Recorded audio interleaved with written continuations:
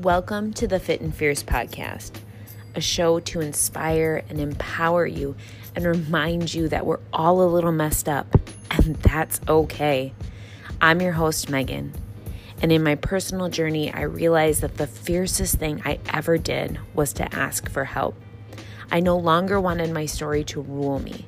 I was going to own it and share it. And throughout each one of these episodes, I want you to remember that being flawed doesn't make you less. It makes you more.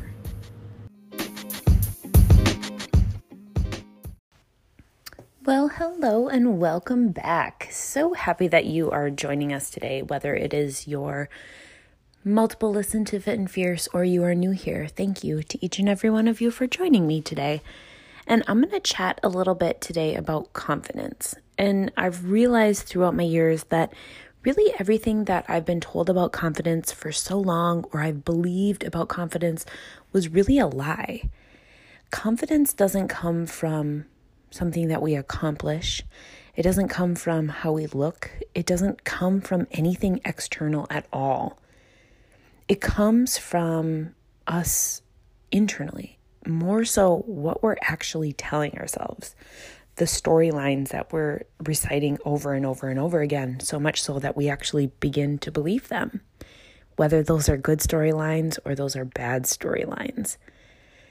Whenever thoughts flow in our mind, whether it's consciously or subconsciously, we believe them, and our belief becomes our words become our actions, and eventually our actions become our reality. And when we're struggling with confidence, the first thing that I encourage all of my one-on-one clients to do, and what I do most importantly with myself, is to start to pay attention to what are my thoughts that I'm having right now about myself or the experience that I'm having. What am I questioning? What is not feeling great? And knowing that whatever that I'm questioning or whatever thought that is floating through, it's a statement. It's not a truth. And I can choose in that moment to believe it to be a truth, or I can just step away from it and just start to get curious about where it's stemming from. And if I don't like where it's stemming from, and if I don't like the truth, I can choose to rewrite it. It takes a lot of practice, but it's something that I have the power to do, and you have the power to do. More tangibly, if we're talking about building confidence, then it's after it's noticing that thought and saying, okay, I want to rewire this. I want to think and feel differently about myself or how I handle myself in a situation.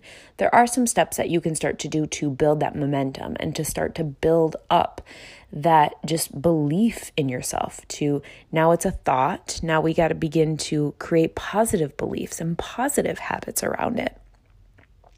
The first is practice.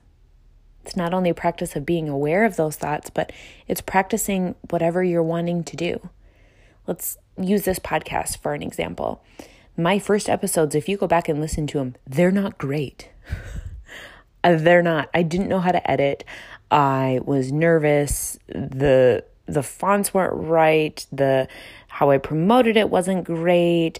Nobody starts out mastering a skill. We have to build at it. But I didn't let that hold me back. I knew that this was something that I wanted to do, so I just kept working at it. And I got better, and I took time to research it. And by research, I mean obsessively listen to other podcasts. Like, that's research, right? But it sounds funny, but it is. I got ideas. I played with it. I looked up ways online how to improve my recordings and the apps that I was going to use and everything that I did, so I could get just a little bit better and better with each and every episode. And I hope that you can feel that as well, that correlates with what you're hearing on your end too. After I started to practice it then, and this can be again in any way that anything that you're wanting to set out to do, is instead of saying, I'm going to have a to-do list, use the word, I'm going to have an achievement list. Just see how that feels different when you say it. Achievement is writing down all of the little things that are propelling you forward. All of the little tiny, tiny steps that you're mastering one by one. Going back again to the podcast, if I can look at an achievement list, it was editing took me a lot less time. I got more comfortable in what I was saying. I was confident in asking guests to be on my show. I was reaching more people with my message. I was figuring out the best way of how to record and what sounds good and what doesn't. All of those things are adding up to my idea. They're filling me up with building that momentum of, hey, guess what? You are getting better at it. You can see it. Instead of this daunting list of, I need to do this, this, and this, and all of these things could be better, and everything should be better. How about just celebrating the things that we're doing really well? What is something that you are striving towards and working towards today? And whatever that is, I encourage you either today or when you get home or when you have some time with a pen and paper to write down the piece that you're striving for. And then what are the things that you're already doing that are helping you to build that, to get closer to that ultimate goal, or just to finite your skills at that goal? Another thing is super important in building confidence. And this is a tricky one, and this is an icky one. And this is something with my ladies that I talk about a lot. And I'm really, really, really good at catching them when they don't follow through with this. I'm really not good at actually listening to my own advice. But what that is when somebody gives you a compliment, you smile and you say thank you. You take it and you accept it. You do not follow that up with, yeah, but da-da-da-da.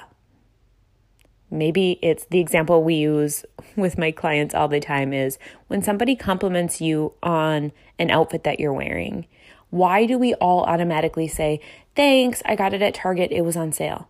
She didn't ask where you got it. She didn't ask how much you paid for it.